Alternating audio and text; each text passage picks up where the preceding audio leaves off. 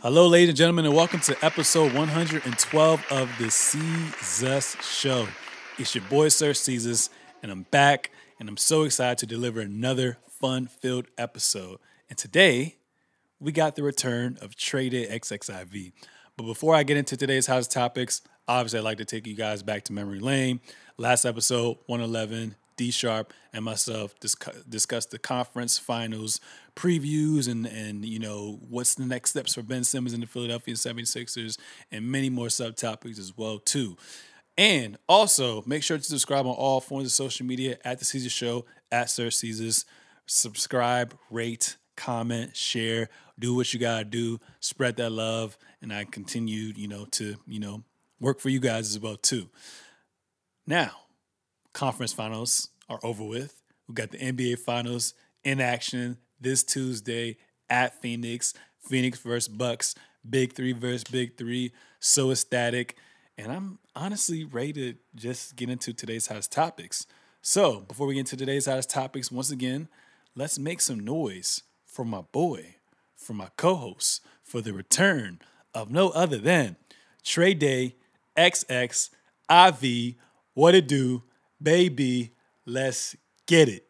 What's good, everybody? You already know what's going on. It's your boy back at it again. Not like Daniel with the all white vans, but got some all white ones. You already know what's going on. Some DCs, if you will. If you're from 7-5, you understand. You get that. But look, it's your boy Trey Day all day. Back once again. Took some time to live my life. Came right back. You already know it's only the family type deal, you know. So see well held it down, you know what I'm saying, and we right back. Sir Caesars, what's good with you, man? I'm good, man. I'm feeling great. I'm more excited right now. You can see I'm cheesing. It's been a while since we wrapped up a little bit as well too. So excited for you to be on as well too. I know you've been a little So busy likewise as well. So I'm ready to. I'm actually before we even start. I know you went to a wedding, man. Tell me about that okay, experience because I've only been to weddings from a familia standpoint, like a first okay, cousin. So I never. okay, One of my friends, DJ, you may have met him before. I can't really okay. remember, but he actually just proposed to his longtime girlfriend. So the wedding's Sheesh. gonna be next year in the summertime. So it's gonna be my first friend wedding that I'm actually gonna be attending as well too. So how was the wedding, man? Man, it was dope. It was dope. It was like somebody that grew to be my sister. And I'll give the end of the podcast to actually shout them out. But just as far as the wedding goes, somebody is like my sister, man, and she found love with her significant other, and it's just a really beautiful union. They were there to lean on each other. They were there to, just I kind of saw it kind of organically happen through like the last few years because I've been like, since their kind of inception, a little bit before them, I've been friends with the girl that grew to be my sister, and she married her person, and it was like, yo, like just kind of seeing. I saw the good. I got texts when it was bad. I got texts when it was great, so on and so forth. So really, just kind of seeing that union, seeing the principles that you have to work on to like kind of sustain that, and as we go into it and seeing like when the rubber hits the road, kind of seeing everything that will transpire. But really, my thoughts when I was like kind of seeing there, being there, was just like, man, like I'm here for a reason.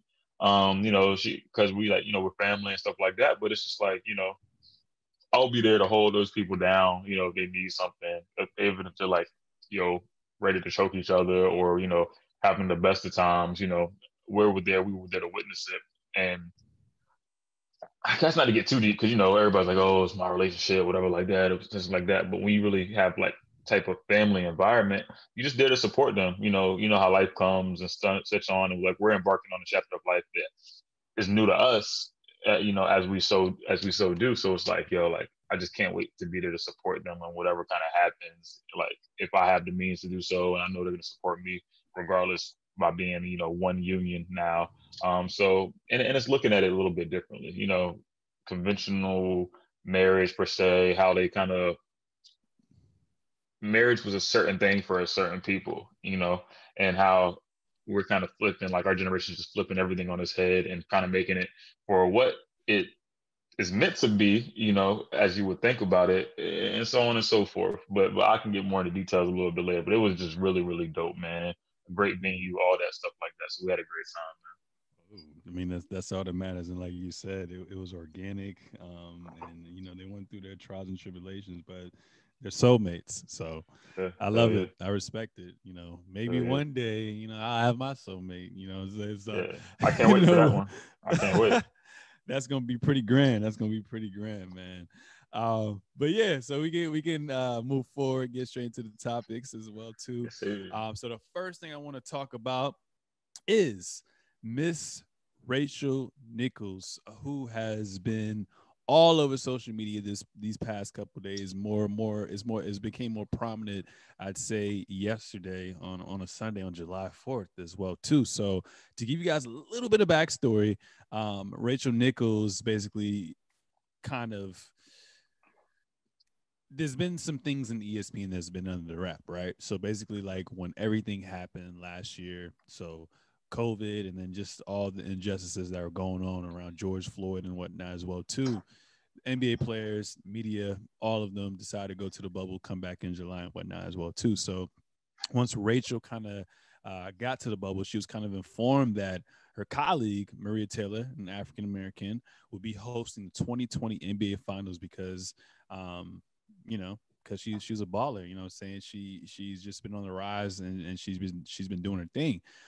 But Rachel Nichols called backlash because she felt like ESPN was feeling pressured to basically allow her to cover the finals because of the color of her skin, her being an African American female. So some excerpts from Rachel Nichols. I wish Maria Taylor all the success in the world. She covers football. She covers basketball. Nichols said back then, July 2020. It's funny, it's July now again. If you need to give her more things to do because you're feeling pressure about your crappy long-time record on diversity, which is, by the way, I know personally from the female side of it, like, go for it. Just find it somewhere else. You're not going to find it from me or take my thing away. So this was July 13th of 2020, and she had a leaked tape. I don't know if it was from like Microsoft Teams through Zoom. I don't know what platform the NBA uses, but it was with Adam Mendelson, who is a longtime advisor of LeBron James and Rich Paul as well too. So Rachel Nichols was speaking basically with Mendelson to request an interview with James and his Lakers teammate Anthony Davis. So basically, whenever she gets an interview with these guys, it kind of makes sense now. She goes through him to get those interviews, and she also Yeah. was seeking advice from him as well too. So another excerpt was, I just want them to go somewhere else. It's in my contract, by the way. This job is in my contract in writing, Nichols said, and told Mendelson, referring to hosting the coverage during the NBA Finals a few minutes after saying ESPN was feeling the pressure, was feeling pressure about racial diversity as well too. And a lot of employees were outraged because that kind of just confirmed how outwardly supportive white people talk differently to their peers when a black person or a person of color is in the room as well too. So it's not shocking to me in general. I mean, I don't really know the individual like that, but I don't know about you, but sometimes you can just feel that weird energy when you're watching something. So I've always felt that weird energy, but I want to just, turn this completely over to you because it's been a while since we had a rant from Traded XXIV himself. What are your thoughts on all this that has been going down? Let me know what you're thinking. Less rant, more discussion. But I tried to break it down into some layers. I was like thinking about it, um, and I tried to be unobjective, objective. So here's my spill on it. Let's start here. Let's start one. Um, it's a human emotion, and it's understandable when you see somebody that gets the opportunity that you may usually have. All right. Understood. Right. So, hey, I every day, I, what, I'm water boy for the Lakers. You know what I'm saying? And every day I get to put their shoes out, put their jerseys out. And after that, I get to maybe get first dibs at the Chick-fil-A. You know what I'm saying? First dibs Chick-fil-A. And I take pride in that. I get paid $50 million to do that because I'm the Lakers water boy. I'm rich. I'm rich. So bet. You know what I'm saying? So bet. And then somebody comes, Seawell comes and says, hey, look, the company says, look, Sewell, we're just kind of, we need to, kind of switch it up a little bit. So instead of you doing that today, we're gonna have Sewell doing it. You know what I'm saying? I would feel some type of way. So understandable human emotion to feel some type of way about that. That's an understanding. I get it. I get PC culture, but at the same time, whether you're black, white, or whatever like that, somebody tells you, comes up and say, hey, they're gonna do your job, or hey, that person's gonna start over you. You're gonna feel some type of way. You're gonna have voice your frustration. Okay, granted, this is a private conversation, so on and so forth. Let's continue. Okay, so we have the person, we have the human emotion. Let's talk about the structure of kind of ESPN, and I'll tailor that. I'll tie that back into some other stuff. Um, or just the structure in general of everything that's going on, right? We literally saw a man sit on another man's neck and kill him as he was begging for his life. And pandemics happening. It was a lot of pent up energy. It was so much happening last year. And we were trying to get back to entertainment, trying to get back to basketball. Things were going on. So, but you couldn't do it the same way. You had to, if you were a company moving forward, that was such a year of revealing. It's like, oh, like we're not doing the same stuff. Oh, we're not going to take this. Like nobody wants to do the same thing. People are calling people out under a bull stuff, under a bullish.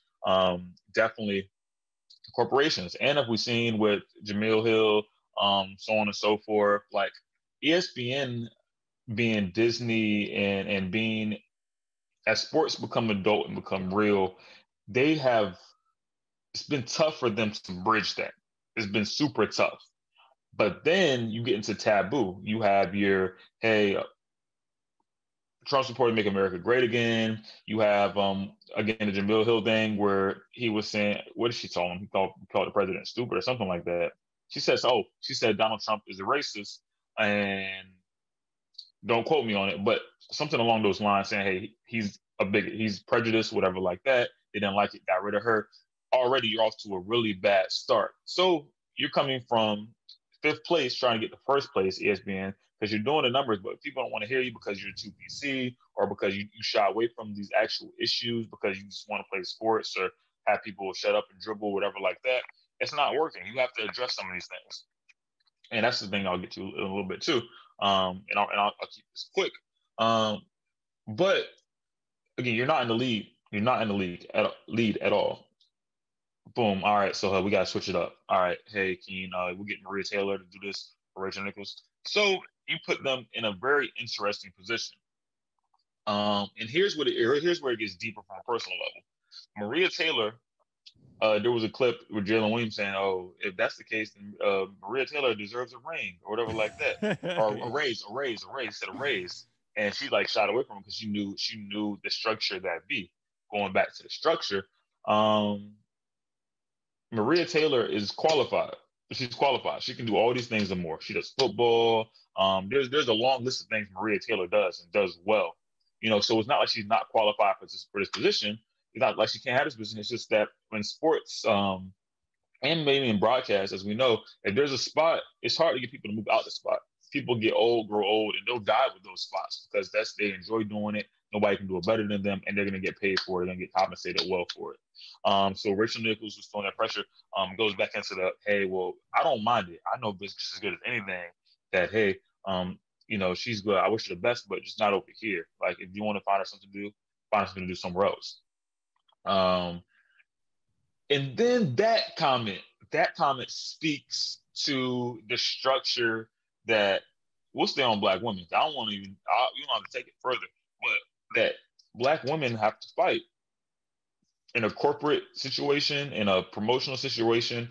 It's not saying, hey, this every day is tough for me, and it's tougher because they're in that position. But it's saying that, hey, if I wanted to make a move or do something, there's so many factors that will work against me from a structural standpoint that it takes a miracle, because that's the mindset you have to come back. It's not, hey, are you qualified? Which, you say majority, but a person that works within the structure and in the representation that get hired more quickly. All you have to say is that, am I qualified for it? Bet. I'm surefire going to get a job. For Black women, for Maria Taylor, and for other possible minority groups, it's all right. Is it the right timing? Am I qualified? I'm overqualified. How can I even get more qualified? Who can I have to I talk to about this? Who don't I have to piss off? There's so many people that you can have enemies or whatever like that and still get jobs and whatever and cool. But for Maria Taylor, she can't piss off this person, and she's low key pissed off Rachel Nichols just for being qualified.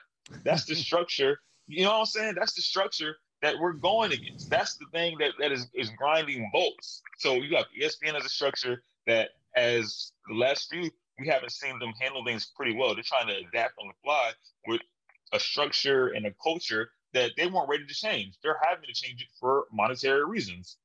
You had to go to the bubble. Oh, George Floyd having, oh man, we got to scramble to get this right. Instead of just being about it and being a good person, stay ready, so you ain't got to get ready. Instead of uplifting people and instead of putting people of different backgrounds in different areas to succeed and so on and so forth, now we're scrambling because of a years long structure and what's the word I'm looking for, and just systematic kind of thing. So you're like, damn, like what am I doing? So you have comments like this that come up, and again, rather than even Rachel Nichols, it just speaks to the mindset that people have.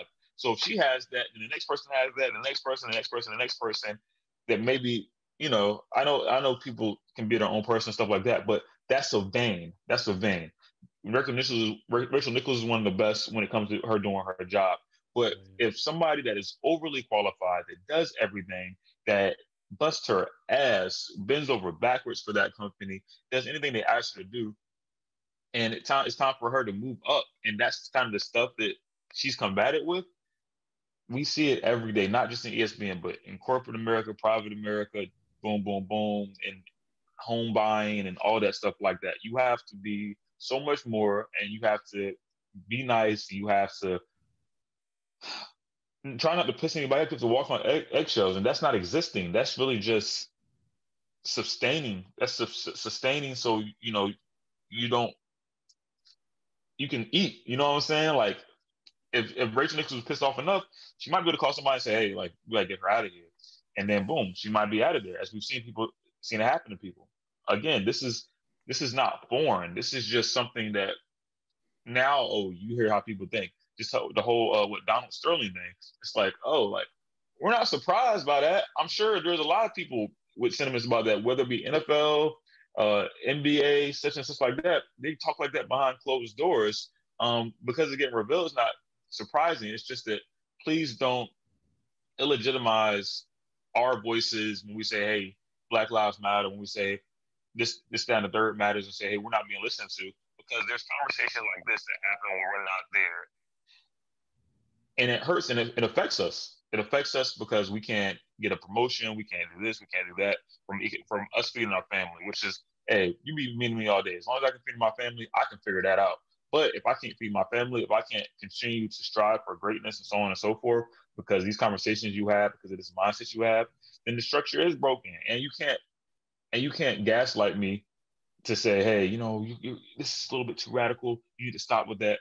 No, that's what's going on. That's how it is. You just don't want it in your face, and which is why you're trying to put it away. But no, the awareness about this, the discussion about this, and the restructuring, the reformation, and the demolition of this broken thing has to come and has to change, and it's changing on the fly, which is why we get comments, why we have recordings like this that come out, because people are not ready. You know what I'm saying? They gotta keep it going. So that's my take on that. Mm, mm. Fire, fire. Can't wait to get this played back and go to various platforms. So I appreciate that as well too. Yes, sir. Yes, sir. We're gonna see how things unfold. I know she has her her daily show, The Jump, if she's gonna address it or whatnot. Probably not, but we're gonna see what's good. Next topic I want to get into: stay off the weed. Weed. So the last time me and you talked about someone staying off the weed was Dion Waiters pre-COVID, took the edible on the plane, and then ever since then, I don't really know what happened to Mans. But on a serious Man's not note, hot. on a serious note, for real. So the U.S. track sensation, Sha'Carri, hope I'm pronouncing it right, Richardson, who essentially punched their ticket to the Tokyo Games after winning the women's 100-meter race last month, has been suspended for 1 month after testing positive for THC, the chemical in cannabis as well too. Um, another thing where I lean on you for. So when this basically broke the news because they're saying like with marijuana, it doesn't enhance your physical abilities as well too. Like this is outdated. Like why are we still testing for this when other people can take other various forms of drugs and kind of still get away with it as well too. So what are your thoughts on everything that happened with her and whatnot? Um, First, I've been like, I think from the start, I've thought like the Tokyo Olympics. I mean, again, we talk about structures and talking about traditions of just oppression and just kind of like discrimination in some ways. I thought the Tokyo Olympics has been kind of flawed, simply because I think that headline came out and they were like, there can't be any Black Lives Matter, you know, sayings. There can't be any Black Lives Matter protests, anything about that. Like, we don't want any of that here. And if it is, then you got to go. So that was really interesting to see that come out on the heels of all this movement. And I started to think about it. And I was like, a lot of these companies and Olympics as a company, every 4 years, but you make enough money to sustain yourself um, to do it in another 4 years. So there's big bank in this. There's a lot of countries invested, so on and so forth. There's big bank in the Olympics, which is very I won't say Coliseum, but it's very it's one of those traditions that has just been on a long time. I can't find a word for it right now, but I won't say archaic, but it's one of those things that has been going on for a long time. So again, we see a pattern of history and how it kind of just flows and that's something we could break down later, but how time is less linear and more it remixes with everything that comes with it. And if you don't change something, then it's forever. But so when they said, "Hey, no Black Lives Matter protests," like, they're saying that because they don't want the outrage from the people that really don't think Black Lives Matter because they have a bigger stake in it. You know what I'm saying? Like, we don't say anything for the people that are being oppressed, discriminated against, so on and so forth. We save people for that will affect our bottom line, and we need, whether it be middle American, middle whatever, the line that they don't want to get affected by things uncomfortable, which there's a lot of that demographic in the world that say, hey, I want to turn this on. I just want to see this. I don't want to know what's going on in my backyard. So they had to put that out there because like, oh, we don't want that. We just no, come on. Can we keep playing? Can we just keep rolling? Can we stop? Not even talk about that right now. We're playing sports. So boom. On to Miss Richardson. Miss Richardson. She's had a tough few weeks. Her biological mother passed away. Not really sure of the relationship, but regardless, it's your biological mother. You're 21 years old. You know what I'm saying? I wouldn't know what to do if I lost my mother today, and I'm a little bit older. We're a little bit older. You know what I'm saying? That's not a feeling that you can prepare for anybody. What losing a loved one, but losing your mother, it's not a feeling that you can prepare for. And just your relationship aside, you don't know how it affected her. You might she probably maybe wanted a deeper relationship with her mother. She might have had one and they got estranged and then boom came back or whatever her situation is with growing up. There's always a caveat to that. On top of you're putting all your effort and preparation into preparing for the Olympics. So boom, you're on a ride. Now boom, you're an overnight celebrity. All right. So you have cameras in your face, boom, boom, boom. Listening to I won't even say it, but listening, and there was to a podcast, and there was a mention of, all right, so we kind of seen the same thing happen with somebody that was in the limelight, somebody that rose to fame with Naomi Osaka in the U.S. Open. You know, uh, she was like, "Look, my mental health is not really well. You guys want me to come out and do these interviews? I'm not really feeling it. I'm gonna withdraw." And they had a freaking field day. They had a ball, and so I'm gonna do it. I'm doing it the best way I know how. Now with the Olympics, saying, hey, boom, boom, boom. This is a 21-year-old girl, college age. woman. I say woman, minimum wage woman. She's college age, all that stuff like that. You just lost your mother. Shoot, at least you didn't turn to like prescription pills and all that stuff like that. Like weed is just something, and you take it in, boom, you do it. All right, cool.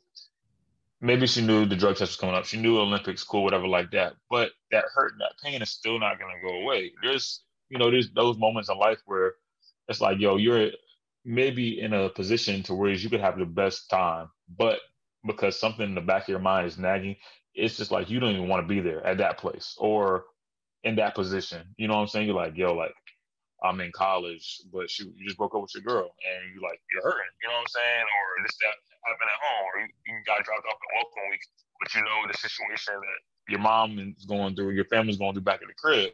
So that affects mental health. What do? A lot of people go say, hey, all right, I'm gonna forget about it. I'm gonna go get some drinks. I'm gonna register for these classes, and I'm gonna be spaced all week because it's welcome week, and I don't.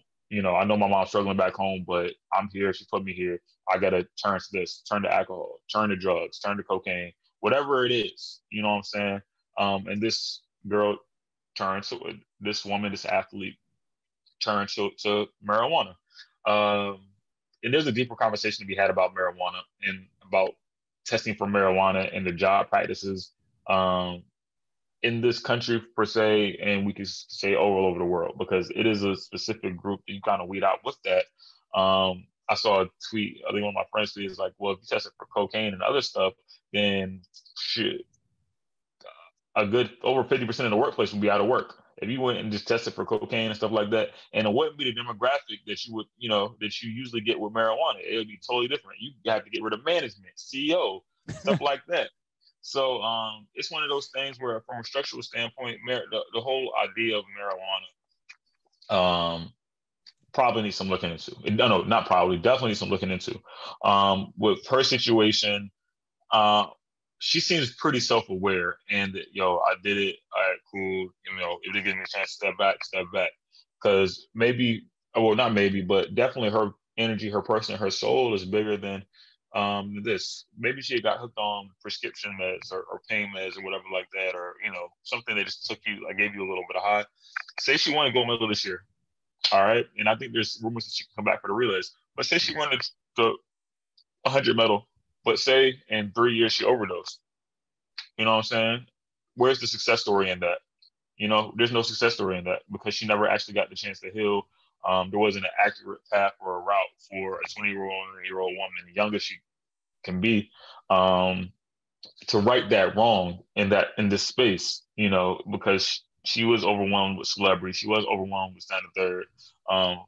Not to mention that there's other athletes that clearly were smoking weed out in the open, but maybe they did it on an off year or whatever like that. This is kind of nuances. Yes, she broke a rule. All right, cool. And she seems like she's cool with that.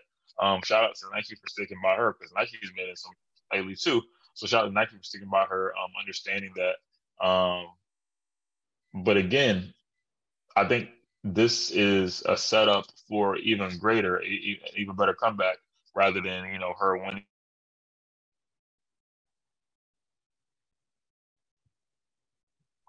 Can you hear me?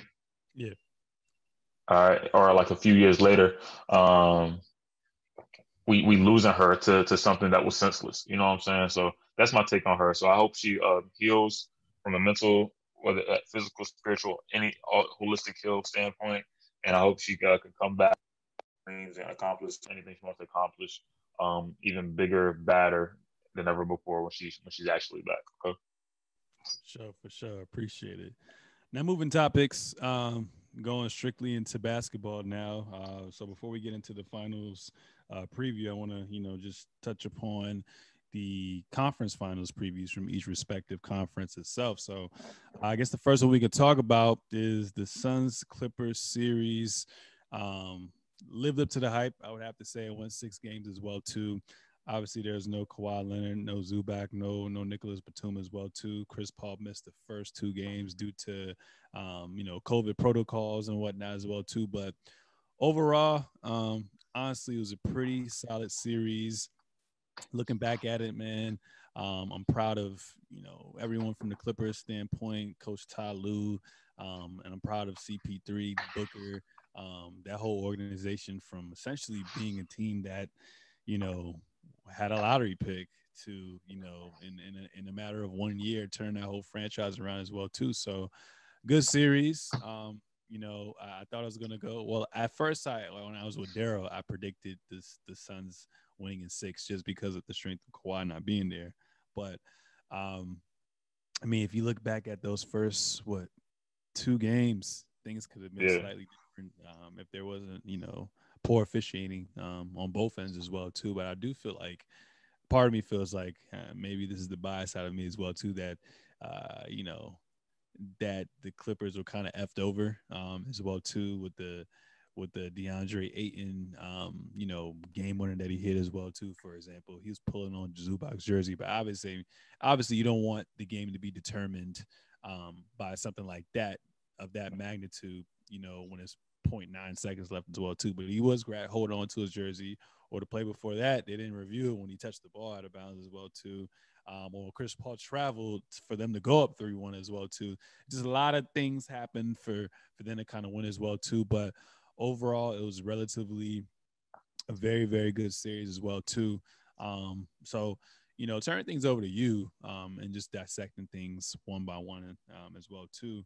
What does this, you know, historic run mean for Chris Paul? You know, the point guard.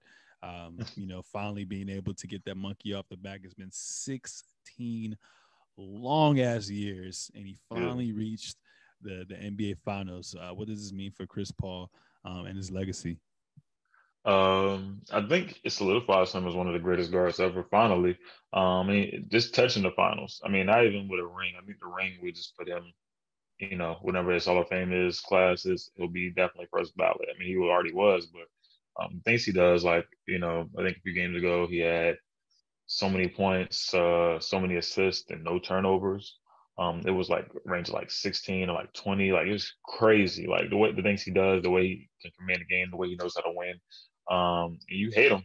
You hate him watching him sometimes if you're going against his team or you see some of the like the actions he does. Just hate like what? But he knows how to work it. He knows how to work the game, work the officials. He knows how to come out on top no matter and that's a competitor. Within the confines of the game. I'm going to test everything because the only thing that matters is me winning. So Chris Paul is that, and for his legacy standpoint, um, 16 long years, and we always thought like, hey, like he probably won't get one, but we still have to regard him as one of the greatest guards. So the conversation was always like, hey, we can't really talk about rings in this discussion because we can't keep Chris Paul in this or whatever like that. But now he just adds his name to that pot. So now he is in this discussion with, no, he's one of the greatest, or if not one of the greatest point guard. That's the true point guard of all time. Can get it done, some scoring, but he can definitely get it done from commanding the team, getting assists, and getting down the line. Intangibles that usually wouldn't show up on the stat sheet or maybe in the history book. It'll solidify, and it'll further the discussion about who's great, who's not, what tier do we put this person in, that person in, because all his intangibles now show up on the stat sheet. He was already a stat packer to begin with. He can get you shoot 20 and 10 assists, 20 and 15 assists, or 15 and 15. You know what I'm saying? Very, very minimal turnovers at that. So it only solidifies how we look at guards now, how we address them, how we give them time, and give them the benefit of the doubt when in some things about, hey, what does this person actually do? Was this person a winner? Was this person that good? But now we know, because Chris Paul's name has been there, he brings in and ushers in a whole new generation and a whole new style of kind of GOAT talk when it comes to guards and point guards. Mm, for sure. So obviously, I think I was shocked, but wasn't really too shocked because Devin Booker. I know a lot of people have been comparing him to Kobe Bryant as of late as well too. That was someone he idolized as well too. But he does carry that swagger as far as just his overall energy and his overall work ethic and having that mama mentality. Not the same, nowhere near close defensively. He can always get better defensively, but from an offensive standpoint, I can see why people would say his game mirrors Kobe Bryant as well too. But for someone to go 8-0 in the bubble, and come back as an organization. They, are the second best team in the Western Conference. And for Devin Booker, for this to be his first ever playoff run along with Ayton, and Devin Booker averaged 27, 6, and I think 5, and then Ayton averaged 16 and 12. That just shows you their work ethic, their drive, and also, the effect that Chris Paul has on them as well too. Um, I think DeAndre is going to be a future all-star, probably moving forward. Now he's solidified himself as one of the best bigs in the league as well too. But for Playing well. Devin Booker, has he solidified that he's a quote unquote a superstar yet? I know that term kind of gets thrown around a lot, and there's different criterias on what a superstar is. But have you think, given the 8-0 bubble, given, Devin Booker's track record and this year as well too in the playoffs, because that's when you really make a name for yourself. Do you think Devin Booker is solidified as a superstar right now? I would. I would solidify him as a superstar.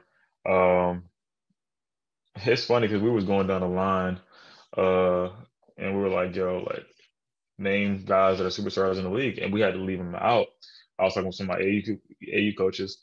We had to leave Devin Booker out because we were like, there's only about, I think it was a discussion about superstars in the league, who and the people that are like really pulling that in. We had to leave Devin Booker out simply because it was already filled. We really had to go like LeBron, we had to go Russell Westbrook. There were just so many slots, and we have like we're gonna give 10 to 12 slots of people, and we had to leave Devin Booker out, unfortunately. You know what I'm saying? So we just went down the line for that. Maybe we could do one of our segments, and just see how that changes over time. But so that's what happened. But now, as the tides change, as things happen, and it's going to be tough discussions about players that have been great that maybe aren't producing in the same way that are now going to drop off. It's like, oh no, yeah, yes, his name will sell, but is he a superstar coming in with these numbers compared to this guy, right? Because I think we had to like add Luca to the list, and we had to take Devin Booker off. It's like, oh, he's a star, but he's just not a superstar just yet. I think these series, this finals push solidify Devin Booker as a superstar. Great games aside, or games when he's ailing with his nose and stuff like that, where he doesn't shoot very well. They still find a way to get it done. So him, his company, bench, Payne, Aiton, Crawford, so on and so forth, help elevate him to that status. But going forward, because of his abilities, what he can do, and because he's reached this far, because we all know the playoffs in the NBA is a totally different game. It's not the regular season NBA. He has been elevated to superstar status, if I do say so myself. For sure, for sure. And then, sticking within the confines of these two teams, these two powerhouses that kind of matched up with each other as well too. I want to give my flowers to Paul George. Um, Hell of a comeback season. Obviously we're in the social media era as well too. So, the boy was getting cooked up in the bubble last year. He was notorious for calling himself pandemic P, more so with taking on the challenge of guarding the best of the best as well too, while still giving them buckets as well too. So obviously we know about his rise to superstardom in Indiana, he's had a little shortcomings as well too. Obviously last year in the bubble, shot under 40% from the field, and they went on in the second round when they were basically essentially supposed to be that team to get to the finals. They were favorites all year to get to the finals. The overall LeBron James-led team, which is crazy. And it Yep. kind of came up short in 7 games against the Denver Nuggets as well too. So, you know, this year, being fully healthy, in the off season, putting that work in, having that foundation, having a new coach, getting more games, with Kawhi Leonard as well too. That it really, did him his justice. And I think this is probably his second best season he had, but aside from the season when he finished top 3 with MVP when he was on OKC as well too. So great run, amazing run as well too, because like I said, there's always a narrative that he kind of underperforms, he doesn't elevate his game when it matters most, and he completely flipped that script as well too. So I don't want any more pandemic peace slander as well too, and I want people to give him his flowers as well too, because he stepped up his shit. You know, he only played 13 games with Kawhi. Obviously, we already know Kawhi. He went down. I think Game 4, he had a knee sprain against the Utah Jazz, and everyone, including myself, thought that it was over. But you know, he stepped up along with some other players, and along with the chess being played by Ty Lue as well too. They everyone stepped up and performed in high fashion as well too. So definitely want to give PG his flowers. Averaged 27 points this playoff run, and it also gave you guys 10 rebounds and 5 assists, and shot 44% from the field as well too. So credit to PG. Yeah. And if we learn anything, he is a superstar. And you know, he is going to be there when the moments matter. And more importantly, I think now, you know, like I said, we can kill that narrative. But now I wouldn't say he can be necessarily the best player on a championship team, but he's definitely a 1B on that team as well too. Any thoughts in regards to PG? Uh, I think you summed it up pretty well. It takes my mind to, you know, what is Kawhi gonna do? I know Kawhi, you know, is closer to home, playing in LA, whatever like that. That's kind of what he wanted as compared to, you know, playing in Toronto, which a lot of people say, you know, it's away from my family, it's in a different country, whatever like that. So I can, if Kawhi, I think that's from like a destination standpoint, he wants to be there, but I don't know. And we don't really know Kawhi because he keeps everything in the wraps with stuff like that. But if you had to just stir the pot and you said, hey, maybe Kawhi wanted to go, you know, maybe he wants to, you know, figure something out. He doesn't really feeling, you know, the Clippers a little bit. Like, let me find a different organization to play a few more years for, so on and so forth. I think the way PG performed, and the way probably Ty Lue kind of seeing how they came back from the last series. What was it? They were with Dallas, right? So just how Ty Lue coached and how they kind of did it, and kind of being a player's coach and figuring stuff out. I think if I'm Kawhi, I say, all right, PG, it can get it done. And there's a scenario, and this is a situation where if we can keep people that come off the bench and, you know, do what we need them to do, we can definitely compete for championships. So let me not throw this away. I'm in LA. I can't really complain. You know, I have another superstar with me. We'll be good, and possibly this is attractive to any other people that might maybe want to come and support, help out, or be a third option possibly when it comes down to it. And we already have some really good scores. We already have a really good bench. We have a tough team that can compete. So that's where my mind takes it. I just think PG uh, in this playoffs helped himself for years to come. You know, helped himself for years to come, and place the organization in a spot where they don't have to scramble and say, "Oh, damn, maybe he's not ready, maybe he's not right." It's like, no, he proved himself. All right, bet now we just got to keep this ball rolling. We have a great coach, as we're about to talk about, in Ty Lue, and that's what it is for PG. Yeah. And yeah, you kind of already started the conversation, because last week there's a narrative by Stephen A. Smith out there saying Kawhi should look to go elsewhere, outside the Clippers organization, because of a couple things: the low management history, him not always being necessarily available, him not galvanizing the troops and being a vocal leader, and not being a culture starter as well too. So the media just always wants something to talk about as well. Yeah, I think what pissed them off the most was because he wasn't on the bench with his team, as well too, when he was in the suite with his family. Kawhi just a yeah, different cat. I mean, me personally, yeah, I would have probably been with the squad just so they can feel my energy as well too. But yeah. some people just have different personalities, and some people just move different as well too. I mean, they said that he still had constant conversation with them.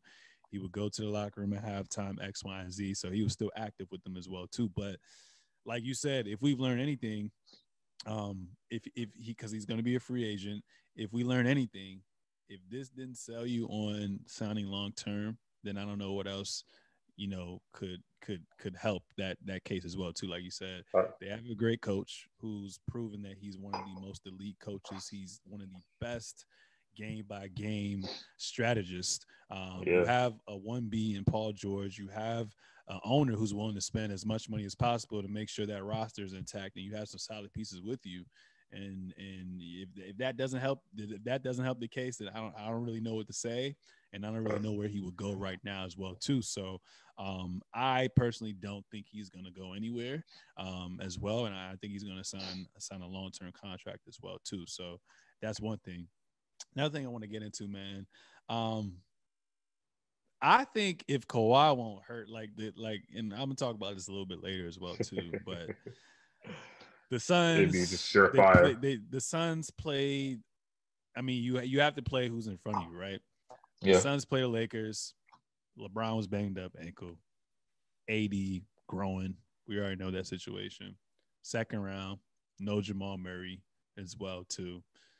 Third round, no Kawhi, no Zubac, no Serge Ibaka as well too. Um, I think if Kawhi played, given the fact that Chris Paul missed the first two games with the COVID protocol, and how close all those games were, I feel like if Kawhi played, they probably would have swept them motherfuckers. Like, I think they would have swept them, or that should have at least won 5 games as well too. You're just losing someone that's giving you over 30 points, over 8 rebounds, over 5 assists, shooting like 57% from the field as well too.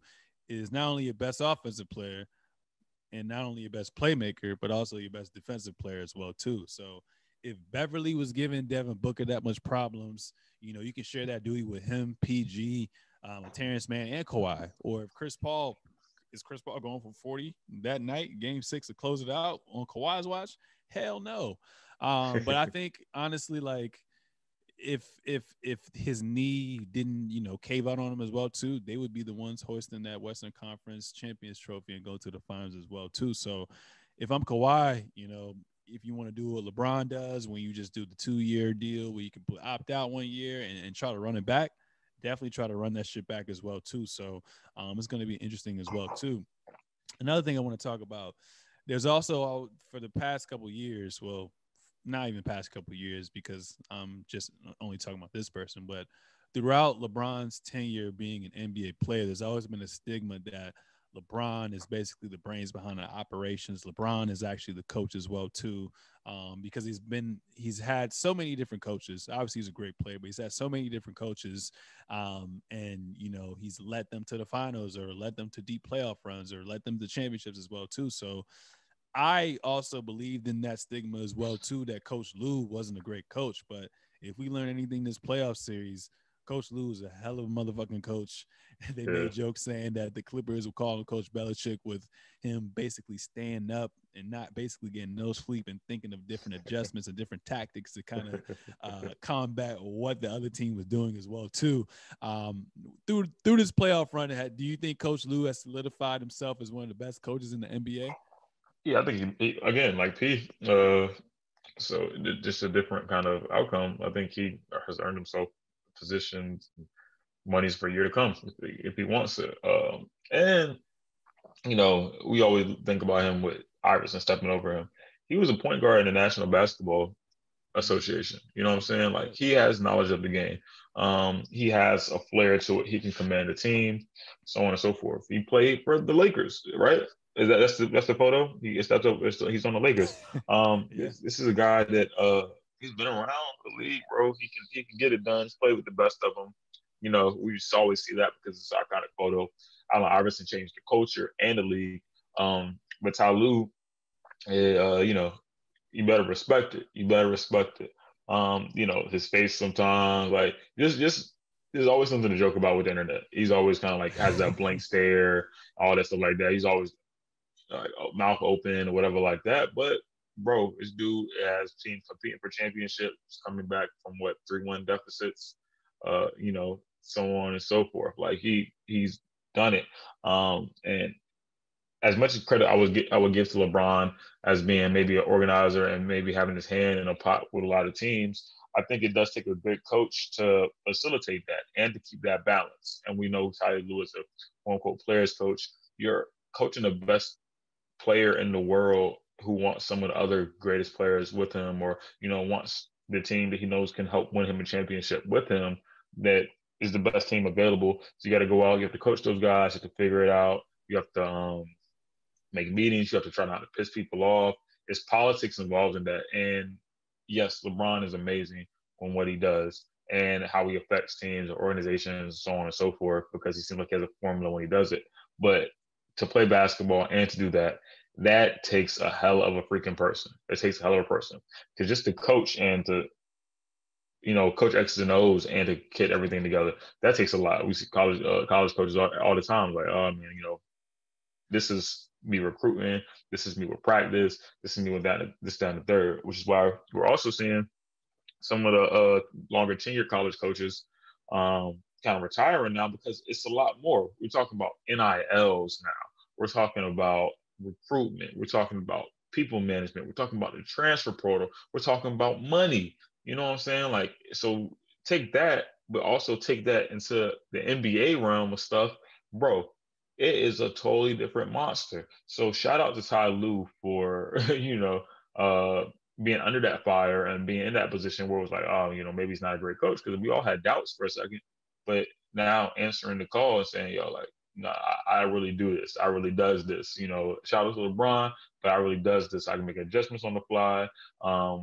We've been upset about another prominent black coach about saying he doesn't make adjustments because he's instead of coming back from 3-1 deficit, he falls 3-1 deficit. We won't even go into that right now.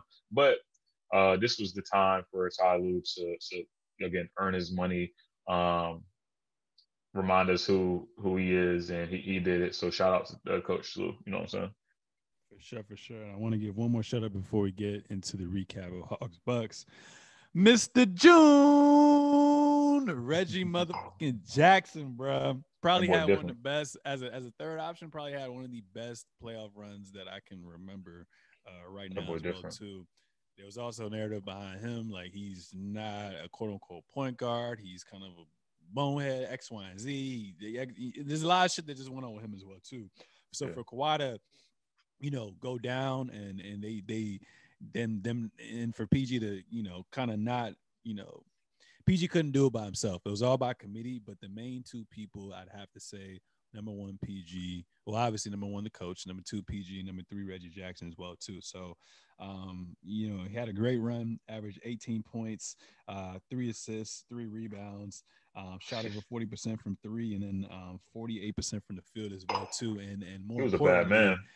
He was clutch. Whenever the Clippers were down, he helped spark that, or whenever they were about to blow their lead within a game, he would be that guy that just neutralizes everything as well too, and just shift that momentum as well too. So I don't know if he's going to stay with the Clippers. I would love for him to stay as a starting point guard, to play along with Kawhi and PG and the other cats as well too. But I also am in person. If you got to go get your bag, go get your motherfucking bag, bro. Go get your bag. So I just want to pay him some homage as well too. To the Knicks. Moving on. I mean, he could. Nah, it's not. I'm saying everybody's the Knicks in my head this summer, but I doubt it. I mean, they have a decent core. You know what I'm saying? They just need some more scoring. The defense is there, but they need some scoring. Obviously, Reggie can score, as we've seen, but you can score. Reggie can score. So moving on and sticking to the Hawks and the Bucks recap.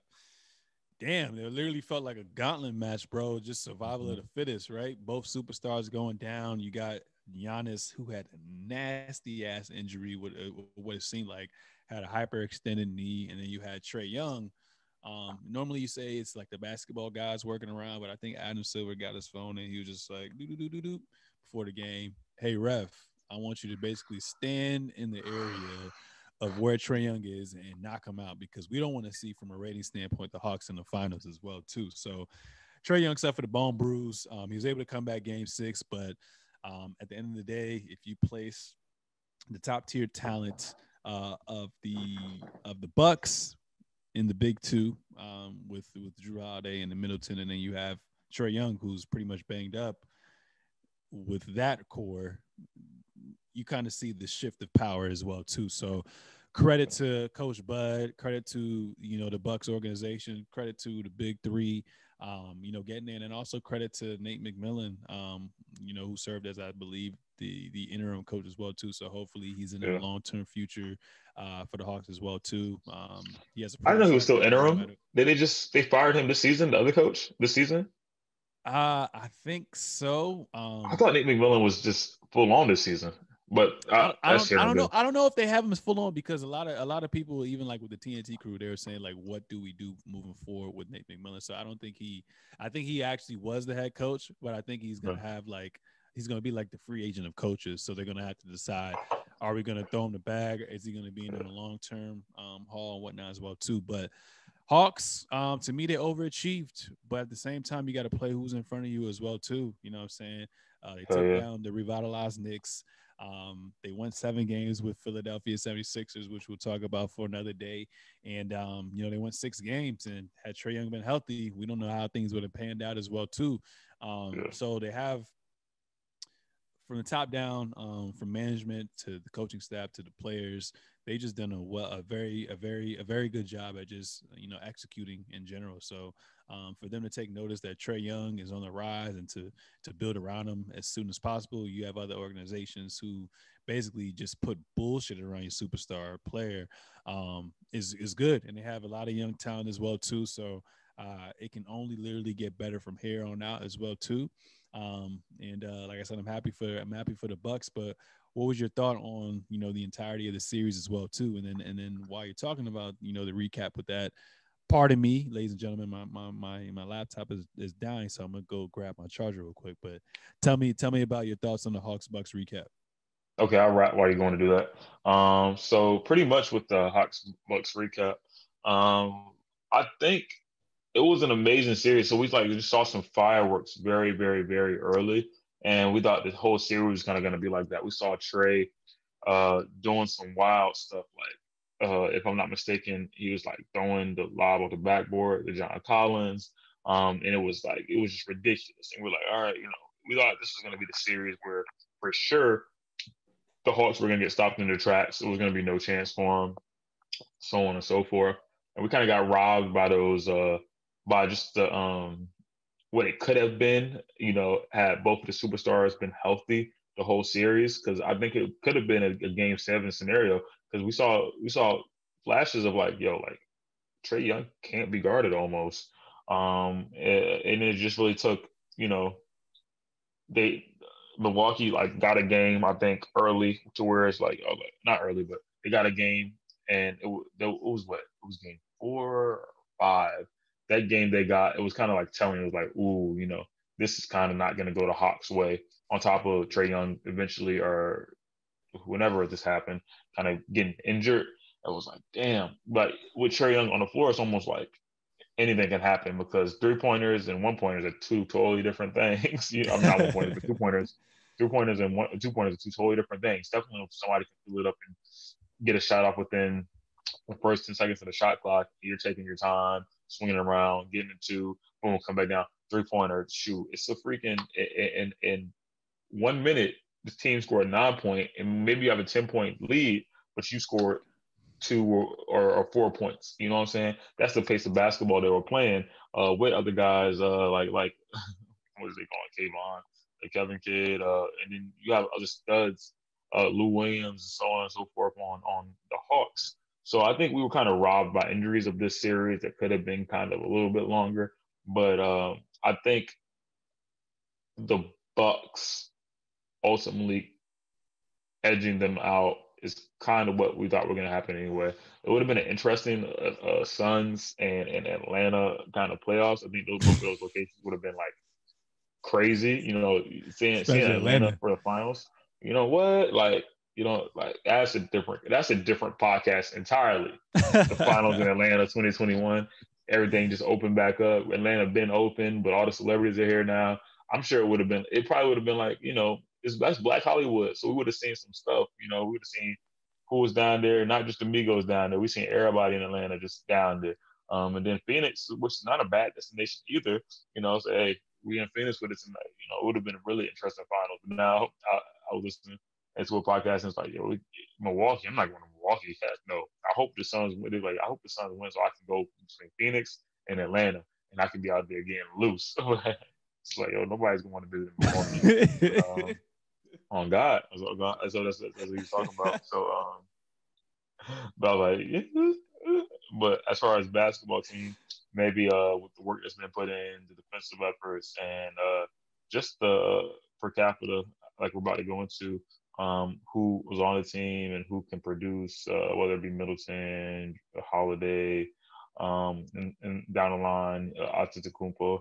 I think the Bucks, the better team, probably won this one. But like we talked about, Nick McMillan, hopefully coming back, getting the bag he deserves. Trey Young coming back healthy, and down the line with maybe some improvements the Hawks can make, or just solidifying that group. We don't know. We don't know. It's a scary league, man. They did it from that position they were in, which was like what, fifth? They're fifth seed, five seed. Fifth seed. Knicks with a fourth seed. Knicks had home court advantage. Yeah, yeah, they did that from a fifth seed, and they made not quick work of the Knicks, but they made it look pretty effortless as they got rid of them, only because the Knicks didn't have as much scoring, and they had some guys that were just first touching the playoffs. So it's like, they were trying to figure it out. Meanwhile, they looked pretty poised this whole playoff run. Um, we'll see what happens, and maybe some shake ups in Philly, or different kind of strategies in Philly. Don't even get them past the second round. We don't know. We could, if somebody shoots, who knows? But I think the Bucks edging this one out is good. It's weird.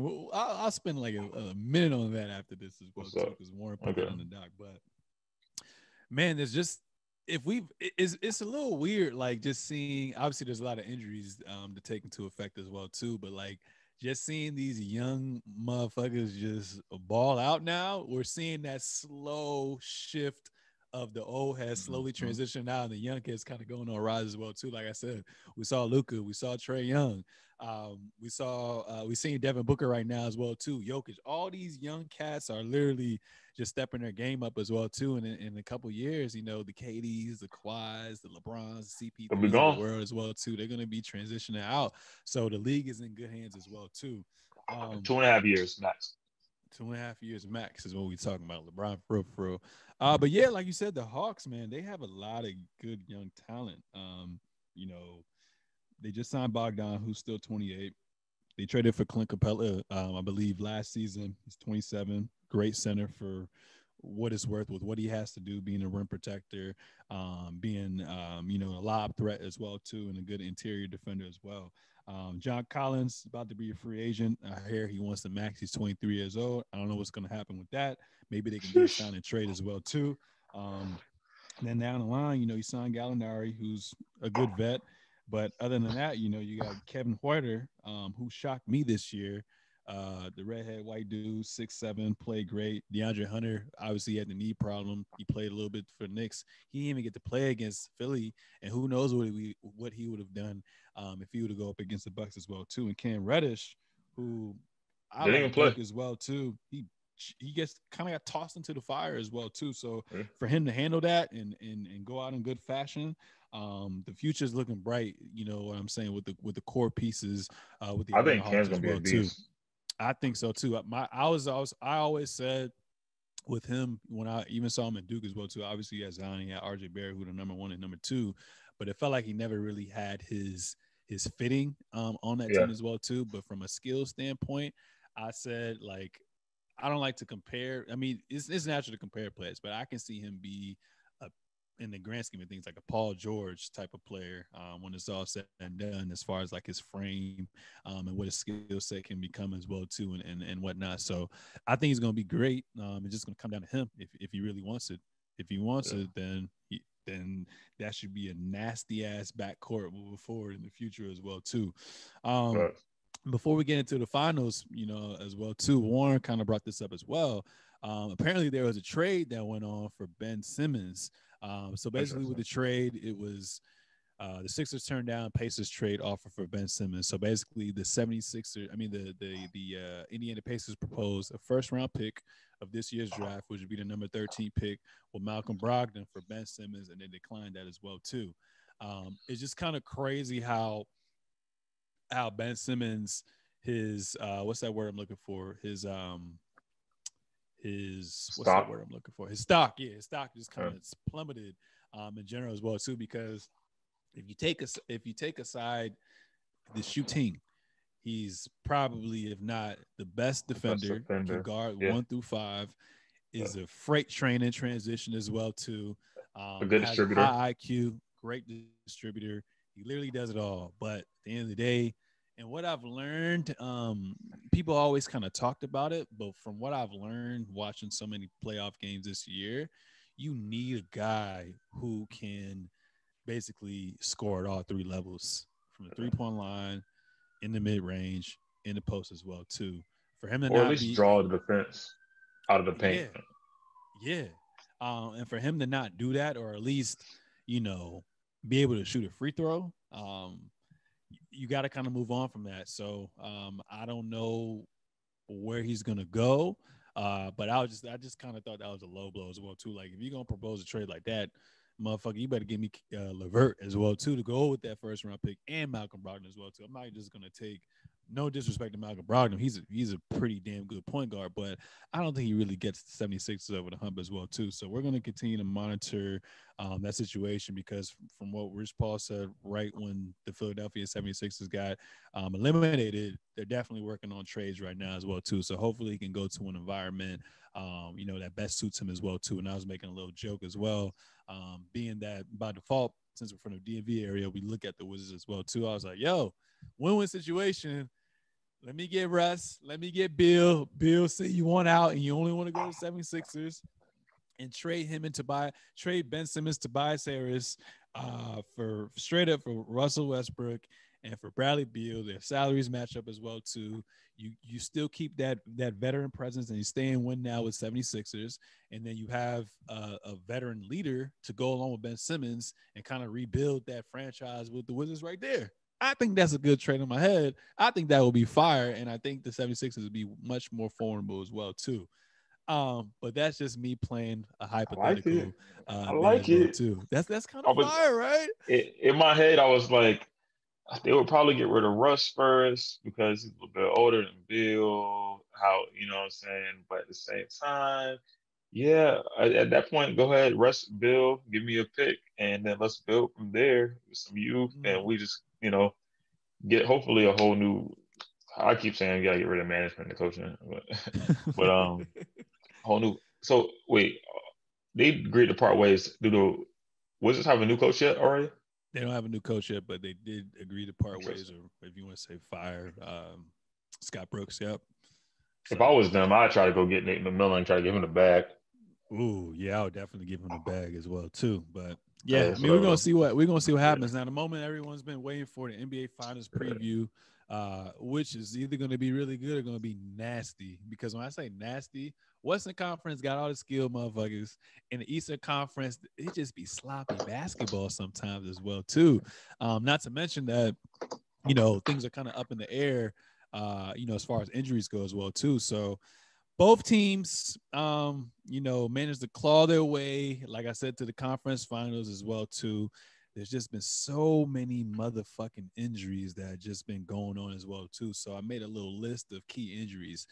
Anthony Davis for the Lakers, LeBron James ankle for the Lakers, Jamal Murray ACL for the Nuggets, Kyrie Irving ankle, James Harden hamstring, Giannis Antetokounmpo hyperextended knee, DiVincenzo I think his calf / Achilles, Danny Green his calf, Trae Young bone bruise, CP3 2 games because of COVID and his shoulder in the first round versus the Lakers, Donovan Mitchell ankle, Mike Conley hamstring, Serge Ibaka back, Zubac knee, Kawhi Leonard knee, Jalen Brown knee, Kemba Walker knee. So just so many injuries that kind of just came about as well too. And it's actually pretty sickening as well too. But like I said, you got to play who you got to play. Obviously, both teams benefited off of them being relatively healthy as well too. Hopefully, Giannis can play, because I think this is gonna, if he plays, it's gonna be a great series. And if he doesn't play for the first couple of games, we saw from the last series that Chris Middleton and Chris Middleton and Drew Holiday, based on with the talent that they have, they can at least make it competitive as well too. So hopefully they can sneak one on the road as well too. So these teams, obviously, regular season kind of gets thrown out the door, but you can kind of pull from how to execute from a defensive and an offensive standpoint moving forward as well too. So obviously they're in different conferences, but they played each other two times in the regular season. Obviously, Giannis played, but the Bucks ended up getting the season sweep. I'm sorry, the Phoenix Suns ended up getting the season sweep as well too. So they first played on February 10th. This was before PJ Tucker was acquired. They won 125, 124 in a nail biter. And then April 19th, they played another 1 point game in overtime as well too, 128, 127. Giannis damn near averaged 40 points. He scored 47 points one game and 33 points one game. And Devin Booker averaged around 26 points as well, too. So it's a big three versus big three. Cp3, who's the point guard, mixed with the young mama on the rise, and Devin Booker. And then you also have DeAndre Ayton, who's been a force on both ends of the floor, going up against Giannis, going up against Middleton, going up against Drew Holiday as well, too. So it's going to be a dogfight. I like it as well too because there's so many ways that you can attack it from as well. So I think one of the biggest things that we're going to have to kind of key in on is health first and foremost. If Giannis is healthy, then the series is going to pan out differently. If he can't play, then obviously, like I said, it's going to be a little different as well too. So whoever's the most healthiest, I think it's going to be great. But I'm curious to see the X's and O's from Coach Bud versus Coach Monty Williams as well too. What adjustments are they going to make defensively as well? And who's going to have, which role players are going to step up as well too? Because the role players for the Suns have been relatively well. With Cam Johnson, Brooke Lopez bringing back the fountain of youth. Back in the day, he used to average 20 for a couple seasons. He's been playing great. So I'm interested to see the battle bigs with Brooke Lopez versus DeAndre Ayton. Brooke Lopez, like I said, he's a veteran. He's someone who is one of the best rim protectors, and he's going to be someone who can basically keep DeAndre Ayton away from the basket at times as well, too, because he's such a sniper from three. And also, you just overall have size with the Bucks as well, too. I mean, I think the average size for them starting lineup is 6'6", 6'7", as well, too, going up against the Suns as well, too. So that's going to be interesting as well, too. You got a dog in Drew Holiday, who is one of the best two-way players. Whenever you hear interviews, people always say he's probably the most underrated player as well, too. Bev had the responsibility of guarding Devin Booker. So now I'm thinking like, Chris Paul, you one of the best, but Drew Holiday going to be the one that's probably going to be your primary defender, while you're going to have Middleton and a little bit of PJ Tucker and other players kind of having a combined effort to kind of contain Devin Booker as well too, along with Giannis there. So it's going to be pretty interesting. But what are your thoughts on this finals? And then also as well too, I didn't really realize it until now. I just had an epiphany. Both of these teams are small market teams. So that just speaks volumes to management from the top down on if you put the right people in the right position, then your team can be successful moving forward as well too. So I didn't even realize it's probably gonna be one of the first times in a while where it's a non-small market team. Both teams from respective conferences are non-small market teams kind of competing for a championship as well too. You have the Bucks, who I think haven't won since the 70s, and then you have the Suns, who they haven't been to the finals since the 90s as well too. So I think it's good for not only small markets, but it's just good for, it's good to see something new as well too. But from an X and O standpoint, man, what are the keys to, both teams winning? And then I guess after you're done, discussing, your take on everything, who do you have winning the series and why? Okay. I think it's going to come down to X's and O's a lot. I think there's going to be some injuries that do affect it. I don't think Giannis is 100%, or will be 100%. I mean, knee hyperextension, and his knee's Yeah, probably bigger than both how of are us. knee hyperextensions? Do you think there's a chance he's actually going to come back at the series? I feel like I he think he'll got the come back bag not at full already, strength. not at full strength. But you think he's going to come Yeah, back by like what, yeah. game two, game three, home Game game? two or game three. Game two or game three. Yeah, I think game two or game three. Um, I think oof, defensive matchups are going to be big. The Suns got to contain, but we also know the Suns that they'll maybe go into a zone sometimes and try to contain people. I think we'll see more man principles if Giannis is not on the court, but they probably have taken a little bit from that Miami Heat zone. They're probably watching a lot of film on Miami Heat last year. Yeah, it's probably just every day, like, hey, Miami Heat, like, this is how they did it. Boom, boom, boom. They already have a team that kind of plays like them with distributing the ball. They have, a scorer that's relentless. They have a point guard that's relentless too. I think they might have a little bit more firepower than the Heat last year when it came to that. So, move it around, a little bit of a healthier team than maybe they did when Dragic went down. It's kind of told it took on Jimmy and the Butler. So it's going to be a lot of relation to that and how can we get this team out the way. And then you start getting to your guys that aren't your superstars, you know what I'm saying? Or maybe they don't have that, they're not the front page kind of person on it. So, again, your Cunnington, your PJ Tucker, who, defensively, I think the Bucks really can possibly shut this team down. Again, their length going forward, but the efficiency of the Suns and their calling card again has been defense. It's gonna be one of those things where it might be a night where you don't know who's gonna pull it out. The Suns are shooting well, the bench is playing well. It could be a heavy task for them. And Giannis is not playing. I mean, it could be a heavy task for the Bucks, and Giannis is not playing. Or we see, the Bucks with Giannis or the Bucks without Giannis, but just playing well. Chris Middleton, Drew Holiday, and so on and so forth. It can sway either way. So it's going to be about adjustments from quarter to quarter, adjustments from first half to second half, adjustments from game to game, seeing the looks. So right now, the first game is always the chess match. You kind of just throw and sniff out there, see what happens, see if the scouting report is real. And then the second, the next, 3 games after that are really the real meat and potatoes of the series, barring there's no injuries or anything like that. So I'm really excited about this.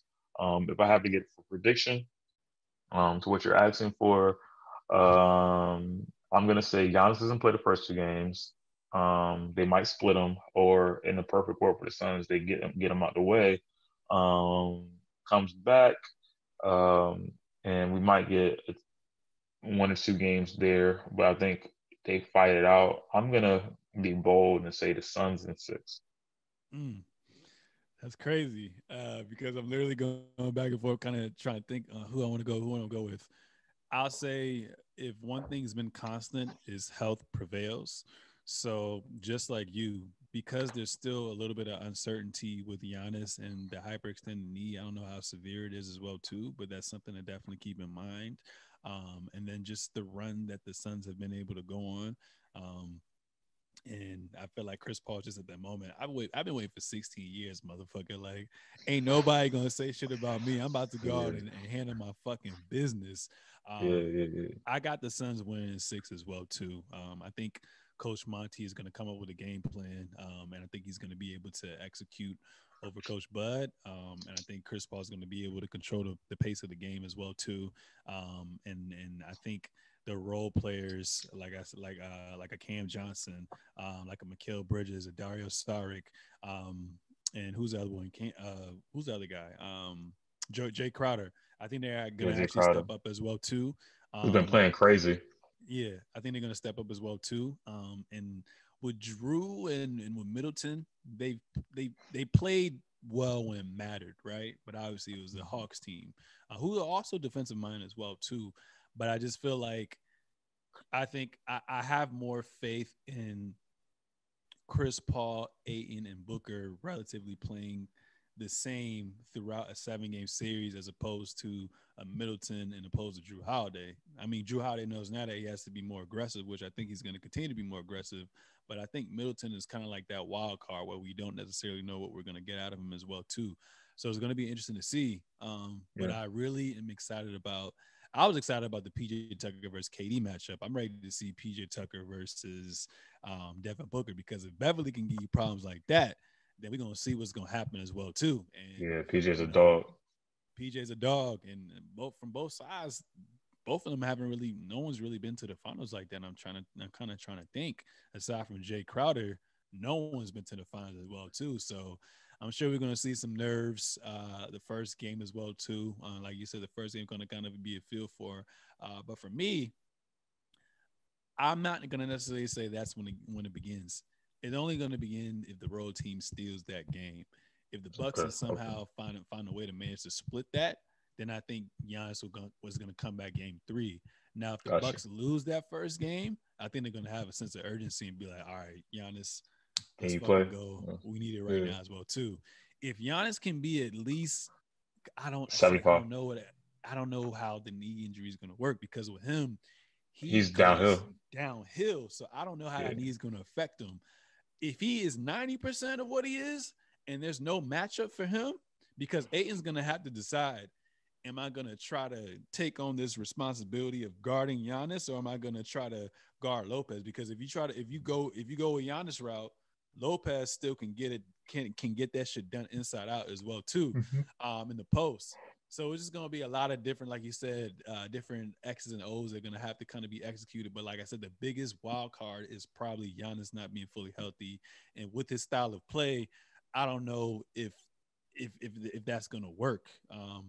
With it, I think the philosophy. I think philosophy, if I had anything to do with it, would be, all right, if he's back, whether he's not back or not, let Giannis get his points. Cool. We're going to guard Lopez, definitely. And we're going to contain Middleton if we can. You know what I'm saying? Giannis can do whatever he needs to do. He can have 50, whatever like that. But we're going to try to contain Middleton, who is maybe their best closer from an overall standpoint. And we're going to make sure Lopez doesn't hurt us too bad. Giannis, healthy, not healthy, whatever like that. If we have to adjust it because he's just gonna be a surefire way to beat us coming down the stretch, maybe in the fourth quarter, we'll change it up defensively, but he can have 40. He can have 40 a game, but Lopez is not going to get loose on us, and Chris Middleton cannot get hot to where he can cook us coming down the stretch. Mm-hmm. And a couple of things I want to bring up as well, too. We're in a narrative-driven, league, but whose legacy you think is on the line the most? Is it Chris Paul because of year 16? And he's on the downward slope, right? Like I said earlier, all these players that we grew up watching are slowly exiting the NBA, and these young guys are kind of paving the way and kind of moving forward, moving on up. Or is it Giannis, who is probably the only player that I can think of who doesn't have a ring yet, that's been a 2-time MVP and Defensive Player of the Year as well too. And there's always been a narrative behind him that if you can't kind of quote unquote score on all 3 levels, you can't be necessarily the best player on a championship team. And he's kind of, proving that you can write new rules. You can essentially potentially win a championship that way as well too. So who do you put most of the pressure on? I put on CP3. He's had a career long. We've seen his shortcomings in the conference finals and all different situations and scenarios. We've seen things happen to him even before that would maybe set him up to be in a conference championship final with Kobe Bryant and so on and so forth. That just didn't pan out because of whatever powers that be. So I think this is a hardest thing for him. And if you start talking about narratives and their odds of that, it's going to be paid a lot better, I would say a lot more well, but whatever, gooder. But it's going to pay a lot better to see him hoisting the trophy up at the end of the series than maybe a young Giannis who could probably be in the run to get it next year. We're going to stay on a small market tip, or I think Giannis might be 2 or 3 years away from his first championship. I think Chris Paul probably gets it this time. If we had to talk about the narrative, solely the narrative speaks. So, hey. Okay, cool. And then my last thing for you before we end things for episode 112. And so going on both sides, who do you think, obviously, if the respective team wins, who's most likely to get Finals MVP from the Suns? Who's most likely to get the Finals MVP from the Bucks? Chris Paul, and with injuries in mind, Middleton. No injuries. So Giannis. Nasty. So nasty. Yeah. Yeah, like you said, there's so much uncertainty with Giannis that I really don't know. I thought you were going to say Giannis because my answer is going to be Middleton of all people. But they kind of go as Middleton goes as well too. Because like you said, you already know what you're going to get out of Giannis. From a consistent standpoint, you're going to get at Giannis. You're going to get at Jrue Holiday.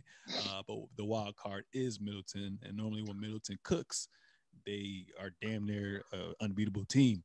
So because of the injuries, I'm going to go Middleton. Okay. And I think they're just going to throw a lot of bodies at Devin Booker and kind of wear him out, even though I think the game plan should be to try to take the ball out of Chris Paul hands as much as possible. But like you said, the basketball guys have set this shit up for Chris Paul as well too. Yeah. Gonna be kind of like one of those things where we know Devin Booker is on his way to, whether you want to call him a superstar or not, that's completely up to you. But it's gonna kind of be like one of those things when Kobe won his first couple championships. Shaq was the guy that won those Finals MVP. So I can see where it's like Chris Paul. Now it's like, all right, let me give you the keys, and we see Devin Booker moving forward. But we could completely be wrong. Drew Holiday could just have his hands, Chris Paul could have his hands full with Drew Holiday. So I don't know, but if I had to choose, I agree with you. From the Eastern Conference, from the Bucks, I got Chris Middleton, and then from the Western Conference with the Suns, I got the point guard CP3 as well too. Any last closing remarks for episode 112? Shout out to the homies, the family. Shout out to Marie and Chad. Just got married.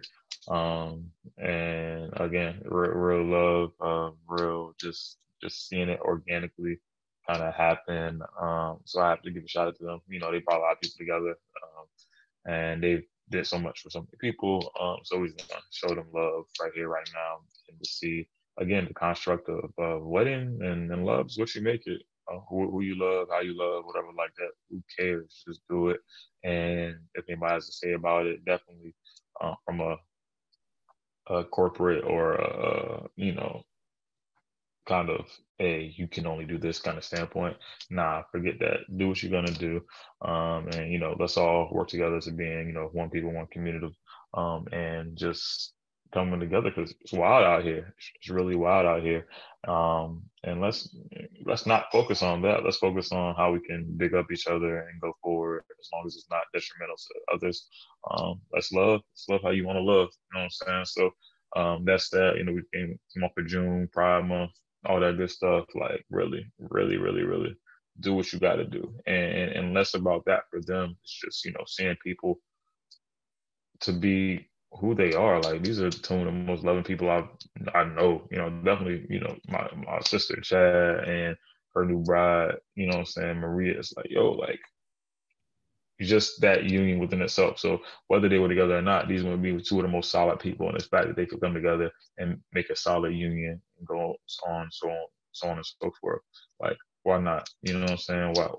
Why is that in years past such a thing, a topic of contention? You know what I'm saying? Nah, and we break that down to get to different routes, whether the color of your skin, whether your background, whether who you decide to be today. You know what I'm saying? As long as we can come together and do what we choose to do and in a safe and healthy way, uplifting each other. Let's do it and let's keep moving forward. So that's my take. Spoken words always so motherfucking fire, man. So much fire. Nothing really else to say. I agree with everything as well too. So, ladies and gentlemen, that was the return of Traded XXIV. This is episode 112 of the Seezus Show. Make sure to subscribe on all forms of social media at the Seezus Show, at Sir Seezus, at Traded XXIV. We out. Peace.